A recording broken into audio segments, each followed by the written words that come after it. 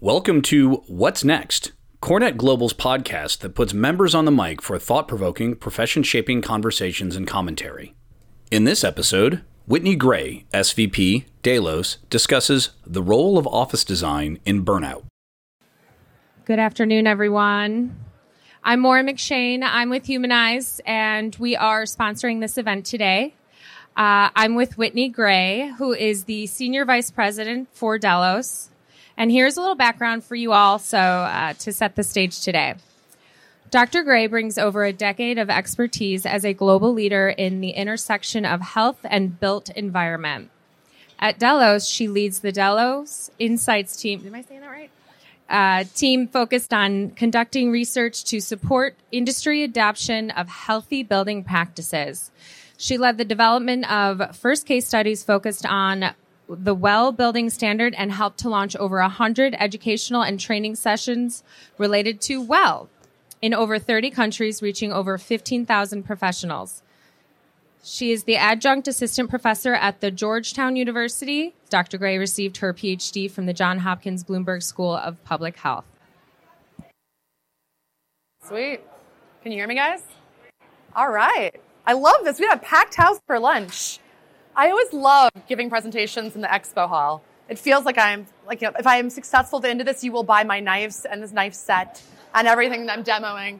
I'm not going to talk about knives. I'm going to talk about burnout. So let's start with Sheila. So you might recognize Sheila's day. At around 6:30, she wakes up, and she wakes up to her iPhone alarm going off and immediately looks at her phone to find out the list of things and the buzzes and the texts that she's gotten throughout the night, which turns the brain on into what do I need to do? Where do I need to go? I'll just respond to a couple emails now. And before she knows it, time has passed. She hasn't been able to get to the gym the way that she wanted to. She wasn't able to eat the healthy breakfast, and she finds herself rushing out the front door. And she also didn't get that amazing moment in time where there wasn't traffic. So she's now stuck in traffic, and by the time she gets to the office, there's no time to actually work. So on average, people are interrupted every 3 minutes, and it takes upwards of 11 to 25 minutes to return to those high levels of focused work. So she spends the whole afternoon trying to find time to figure out how to finish this project. And by 3:30, she pretty much gives up, and she goes for what I like to call the legalized drug break, which is searching out caffeine and chocolate. I love that. Amen, sister, chocolate. Which are drugs, right? They're going to stimulate your system to get through the rest of the day. She's still unable to focus and finally gives up to head home, faces that hour extra of traffic, and when she gets home, doesn't have any energy to go to the gym, sits on the couch, takes care of a few extra emails, and before she knows it, falls asleep on the couch. So if you are like Sheila or anyone else you know has felt like you are getting less done at work than you wanted, you are physically emotionally tired at work, you're frustrated with parts of your job, and you're unable to cope with unexpected events. So if anything like that sounds familiar, and if we're all honest with ourselves at some point or the other, we've probably been one of these, right? So you're not alone. In fact, stress is the number one issue around the world. When we surveyed over 30,000 people through the Willis Towers Watson study, when we asked them, is air quality the most important thing in your office? What about the smoking cessation program? Turns out, no. Stress. And an inability to manage stress is the number one issue that we're seeing across workplaces, right? So how can we address workplace stress? Can you guys hear me okay? Okay. All right. So to give you an idea, you spend 90,000 hours of your life at work.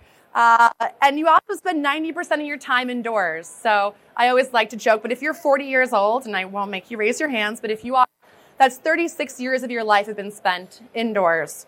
So I'm going to argue we are the indoor generation. So where you choose to spend time is going to impact your overall health. So you're also spending the majority of that time at work. And so we have a lot of impact that we can make. Before I go on, I want to just take one moment to talk about stress because the researcher in me feels like I need to. So stress, so there's such thing as eustress or distress. Eustress is the good stress, distress is the bad stress. You're unable to cope. You need stress. Your muscle rips under stress in order to grow. Stress can be a very positive thing. I don't know if anyone's been tracking studies on happiness, but I'm going to argue as a researcher, you're not always meant to be happy. Stress in our job makes us grow. It's our inability to cope. So it's when the stress exceeds our ability to cope is the problem. So if you bear with me, I'm going to tell you a story about our Homo sapien friends and about the fight or flight response, right? So has anyone seen a bear recently? I love that. Where are you guys from? California, New Jersey. Were you in New Jersey? Or you were in Virginia? I was in Vancouver the other week, and they're all like, yep, spotted a bear. And I'm like, wow, okay. That's like a hypothetical. But for most of us, and our ancestors, when we see a bear, what happens? Whoop, we're revving, okay? So this means heart rate, adrenal glands, right, are starting to pump out. Galvanic skin response, that's the hair on your skin to make you look bigger. Literally, your hair on your skin to make you look bigger for the bear so that the bear is intimidated. Pupil dilation goes down. Sexual function. Get away from the bear. Get away from the bear before anything like that happens. And you hang, thank you. I appreciate that laugh. That was funny. It was an evolution joke. It's my second of the day. And also calories. You hang on to them because you do not know when you're going to get away. So this works perfectly. Your ancestors made it. It's good news you're all here today at this indoor convention center. And so the whole thing works as long as you rest, recover, and let down. And that's your parasympathetic system. So you rev and you recover. And you're very, very good at this. And we're very good at adapting. We can adapt to stress and as long as we let down and recover. The problem for most people today is it's not a bear that's causing that stress. It's our bosses. Some people are like, oh yeah, I can see that. I can see that immediately. It's awkward when you're like sitting next to your boss and I give this presentation. And for a lot of us, it's not the boss, it's yourself. So we call that psychological stress or psychosocial from others. Why am I not a better employee, boss, leader, mother, partner, friend? So that stress, just rev. We look at that phone before we go to bed, rev, and we don't let down and recover. And so when you don't let down and recover and you sleep under that kind of stress, what happens? Teeth grinding, right? Ulcers, and sleep deeply and soundly. So we're seeing these aspects of distress happen across the population. But I want to point out the difference between acute stress and chronic stress. And chronic stress has long-term impacts right down to the genetic level. So as of 10 years ago, the field of epigenetics has determined that if you're exposed to certain types of stress for prolonged periods, chronic stress, then you can actually turn genes on. Has anyone sequenced their genes lately? Really? Oh, super fun. I bought it for everyone in my family for Christmas. Anyway, you can actually figure out if you have predisposition to certain genes. They may never. Like it's really wacky. Can you guys hear me? Okay, I can hear like three of me right now. But all right. So anyway, your genetic sequence will come back, and you can determine whether or not you have a predisposition for certain diseases that gene may never express. 15 years ago, the genes you have are the genes you have. We're now like, you may carry BRCA for breast cancer and never display. So your environmental exposures, your exposures to stress have a deep connection to genetic expression. So we're also understanding that stress in a 4 to 8 week cycle can show up in your genetic sequence. 4 to 8 weeks. I mean, that's incredible. And so yes, we do know that there's long-term damage with stress. A lot of impacts. I will just point out people do stress and gain. So weight gain being a really significant issue. So what's the difference between stress and burnout? Okay? So burnout's going to be a longer, prolonged experience of chronic stress. And I'll kind of break this down in a second, but it's a huge issue. So when we released this report, and I'm happy to send it to anyone if you guys send me your business cards, and the name of our report was The Role of Design in Burnout. And my argument is the World Health Organization came out this summer and said it's a $311 billion industry that has to deal with burnout, the impacts of burnout. And all the stories that were written by the New York Times and Forbes, why don't you guess how many times they mentioned real estate or the physical environment or your investment in a healthy workplace? So my argument is we deserve a seat at the table. And as much as we talk about air quality and lighting quality, which I also equally think are very important. I don't think we spend enough time talking about mental health, and we're only going to see this issue increase and increase. And as much as people talk about productivity, well, the opposite side of productivity and engagement is going to be burnout. And too often when people are burned out, what we do is we victim blame. You're fat, your fault. We often do this, right? No. Oh, you're burned out. You're weak.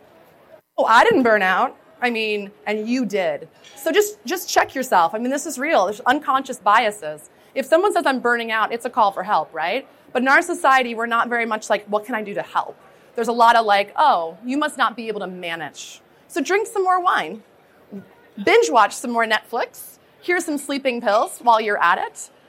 And joking aside, I think we've all probably been in a situation where you just had to turn off right at the end of the day. So these are very, common things that humans do to try to connect, try to relate to their stress and try to recover and let down. But we do think there's a better way through the built environment. So we think there's a way to actually influence that. And I work very closely with the WELL Building Standard. So we start talking about mental health. We want to break down how can we actually design for mental well-being. So check this. When I say mental health, most people think mental disease. Actually, you kind of have to live without it. It's attached. That's why your neck is there. Physical body, mental health, it's all the same thing. You can't have no mental health in your life. It's a thing. You will go up and down throughout life, right? We will all deal with this. 1 in 2 people will deal with a mental health issue in their life. 20% of people are in treatment, and that's 1 in 5 teenagers, and those numbers are going up. Major depressive disorder takes 19.8 years on average for detection. So it's in the workplace, and increasingly employers are paying for the workers' comp, right, in the back end of that. So kind of breaking this down a little bit further. So when people are demonstrating issues of burnout, we characterize this in a lot of different ways. Inefficacy, cynicism. It's a really big one. Oh, catch this stat. This is not a scientific stat, but I just can't help to tell you. The more emails that you see with swear words in them has been linked anecdotally to burnout.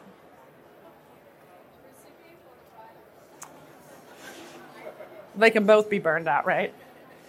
But just think about that. Think what it would take to write an email that is public, it's going to be its record somewhere, in which you're like, I can't deal with this, and you're expressing it because you're so frustrated. That's that deep cynicism and emotional exhaustion. So burnout is actually your amygdala, right? So limbic brain is speaking to your prefrontal cortex, that's the decision maker, and your cingulate cortex, emotional center. And those links get a bit fried when you're burned out. The reason that's important is because when you're burned out, you will see people do this. Don't ask me one more thing. Just stop. I can't deal with it. Or you ask them something and emotionally it's too much. They're like, no, my whole day is planned. I've got to be here and I've got to be there. And there's no way I can do that. And you're like, I'm just asking something simple.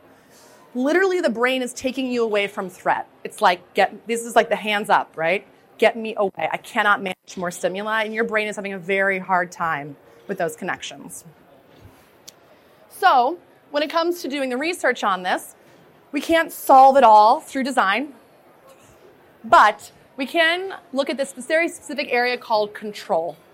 And how do you control your environment, right? So most people are told, sit down, shut up, and don't move. And humans are really bad at that one. They're too hot, they're too cold, it's too bright, it's not loud enough, it's not quiet enough, it's not hot enough, it's not cool enough. But if I give you control, you actually have a lot of ability to choose the places that are best for you. And choice is very critical when it comes to resilience and stress response. So maybe an optimal day, we like to think for Sheila, is that instead of waking up immediately to a blaring alarm that's telling her what to do and overstimulating that brain production, maybe there's a way to naturally wake up with some beautiful circadian lighting. And then from that, actually have some time to go to the gym, actually be able to get to work on time. And more importantly, win at work, go to where she needs to go to get work done, which for everyone in this room, I'm going to argue, will be different at different times of the day for different reasons. We are not the same person when we wake up until when we go to sleep. Sometimes we like stimulus, sometimes we need to get away from it, right? We don't always want to be at Starbucks, and sometimes when we work at home alone for prolonged periods of time, we start talking to the cat. So, we need different stimulus at different times of the day. So, a way in which Sheila can actually deal with these stressors, whether that's a respite or recovery room, interaction zones, or choosing where she wants to work throughout the day to get that work done and modulating her schedule a little bit better. So I'm going pretty fast through this stuff today. The good news is we have a really extensive report on this, and it's the very beginning. So I invite anyone that's interested in this topic to reach out to me. We will share this research with you. So because I know my audience, here's all the pretty pictures. So this has to do with the application. So in WELL, we're going to look at control, internal locus of control, which means I can make the change I need. External means I have no control. So we're going to design in control. We will look at adaptive spaces, stimuli management. If you're not familiar with that term, that's a really big one, right? How does space allow me to modulate my stimuli so I'm not constantly bombarded, right? For anyone in this room that's very sensitive to noise, a lot of people will be dealing right now, I am right now, dealing with 180 degrees and my brain is working very, very hard to manage to focus on you. The human ear, the only time we hear reverb in nature from our Homo sapien friends was when? I talked about this earlier in my session. The only time we hear reverb is in a cave, right? Or cavernous space. And why do we hear reverb? Because we need to figure out how perilous the space is. How deep is it? How far in? What's around the next corner? Yet we put ourselves in glass offices with glass walls, with, polished concrete floors, and our ear is constantly working. And this is what I mean by stimuli. That is so unnecessary for the human ear, right? But all of that stuff over time is building and makes it very difficult for people to focus. These are simple solutions that we can look at if we think a little bit smarter. So this Lita Lewis is my co-presenter in this and collaborator. And so these are a lot of her slides and looking at how you bring issues like different spatial types. We did a lot with stimuli management on acoustic zones. I can't encourage this enough. Get real smart on this. I don't think it's totally your job to figure out acoustics because there's a lot of human acoustical policy issues. But I do think that it can be designed and planned in such a way that you actually celebrate and encourage it, but also respect the fact that people are going to have different needs throughout the day, and you designate a work plan like this. This is public versus private facing. Assume, commit that this will happen, and where is it appropriate or not? Has anyone felt like someone was loudly speaking next to them and they did not want to hear? Did anyone feel like it was socially awkward to tell that boss of yours to shut up? It may come as no shock to you that I have no trouble whatsoever telling people about acoustical issues because I'm really, really bothered by it personally. It's like very hard for me to work. Socially, it's not acceptable for you to tell people to be quiet. That's changing. We allowed smoking like 15 years ago. Come on, people. So we're moving, we're getting a more socially conscious sense, but unless it's designed in, you can't assume that people's behaviors will always be that adaptable and self-conscious. We're going to look at a lot of materials in this. I can tell you right now, walking into a cafe, where is going to be a place to relax and where is going to be a place to be stressful. Restaurants love to be crowded and noisy. It actually makes you digest less. It makes you stressed more. It makes you turn over the table faster and makes you assume that it's a busy place. That's not always good for our health long term. So really thinking about absorptive materials. So this is acoustical tiles, absorptive flooring, rugs, carpets. It's one of the first things I'm going to look at, right, around sound. In WELL spaces, I've heard people tell me, which is amazing, that when they walk in, their ear is like resting for the first time. Just think about what that would feel like, particularly right now. So noise blocking is another strategy for us. Sound masking, so I want to highlight here anyone that's working in this space, pink and brown noise. Not just one constant white noise. That's not great for us either, right? That still alerts attention. I was joking earlier, but this is from an evolutionary standpoint. Your ear will always try to figure out what the new noise is until it knows where it's coming from. So it's a threat, it's an opportunity, or from an evolutionary perspective, it might be your future partner. And once you determine those three things, then you can go back to work. So, maybe, and then you focus. Again, limbic brain people, so reptilian, we got some evolution there. This is a great solution, so soundscaping, I love this. So people look at green walls and they think, oh, greenery and biophilia, and that's what they associate with. I would encourage you to associate it with sound as well. Think about the last time you walked in the woods, right? That reverb. And there's actually a lot of modular solutions where you can move the wall with you, depending on where your meeting is. So I think this is really exciting and what's happening, not to mention the air quality benefits. And think like humidity here too, right? Not just reduction of VOCs. So pretty exciting. I don't really have time today to touch on this, but I love it. So if anyone wants to ask me, I'm happy to talk about it later or offline. Is anyone familiar with positive psychology? So has anyone heard about Oprah's say your 3 gratitudes every day? So that came from a lot of deep study around depression. And yes, there's a lot of drugs in the market for it. But there's also other social behavioral approaches that have been used. Long story short, positive psychology focuses on these positive aspects that you can do. So instead of focusing on what's broken or the problem and diagnosing it and treating it with drugs, you're looking at actually positive qualities. You're focusing on the positive and not the negative, right? I think there's a lot of work we can do in design here.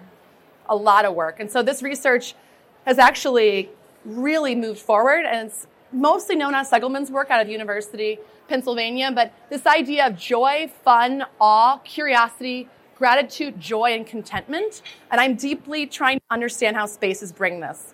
And not like as a cute hug. This is like we are trying to fundamentally understand how to build your resiliency in space so that when you're hit with those stressors, your tank is full. I always say your well-being tank is full. Just ask yourself the last time you walked into a space and had joy, or felt like you were part of something when you walked into space, or that you were content, or that you had a community. One of my favorite case studies was a person walking in and saying, it feels like the building cares about me, and they were a patient. We can do a lot better, and so this is going to be your resiliency. And ask yourself the next time you find yourself in this space, if it does, just make it a little easier to do all the things you have to do. I can't decrease stress in your life, but we can increase resiliency in our workplaces. Okay, pretty pictures, I promise, and I'll wrap up on this. So this is activity zoning. We're looking at beauty in design. So I'm really just asking you to kind of respond to some of these pictures. Based on what I say, a lot of you will react to this, but there's also a lot of science that we're applying to understanding how these rest, recovery, interaction zones, right, zones of contentment can actually build resiliency. Sound blocking and sound absorbing. Immediately you know where to go for a private conversation. If you're dealing with emotional issues, trauma, right, a difficult conversation, immediately you're like, there's somewhere I can go. Sound blocking, sound absorbing, and activity zoning. So again, a huge push for materials and all of our materials friends in the room. This is another sound blocking, activity zoning. I don't think everyone can see some of these captions. So this is a co-working space with WeWork in Madrid. This is the Dublin Google office, which is recharging support. Take your brain to parasympathetic once in the day. The recharge, right? The rest, recover, use different parts of the brain. A lot of research coming out. Soundscaping wall. This is Tyson's, another WeWork activity zoning and sound blocking. This is Art Desk in Paris, France. Activity zoning, sound absorption. SoundCloud HQ. This is McDonald's HQ by Gensler. General Catalyst, it's Rapture Studio designed it. Another activity recharging support, Mindspace. GitHub here, activity zoning. Brain Embassy, which is kind of fun, biophilia and quiet zones. Recharge by Wingate Hughes. This is in DC. And ASID, we're very proud, is the first WELL Platinum office in the world. And also LEED, they pursued several certifications, and we're very excited about this work. There's a lot of data coming out. We're here for. So you'll start seeing me argue that a building can be healthier day 500 than day 1. And I guess we should probably end on our headquarters.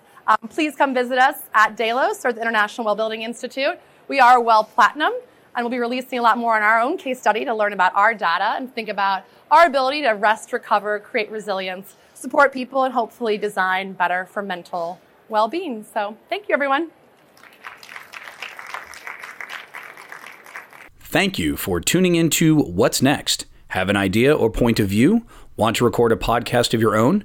Visit cornetglobal.org/podcast.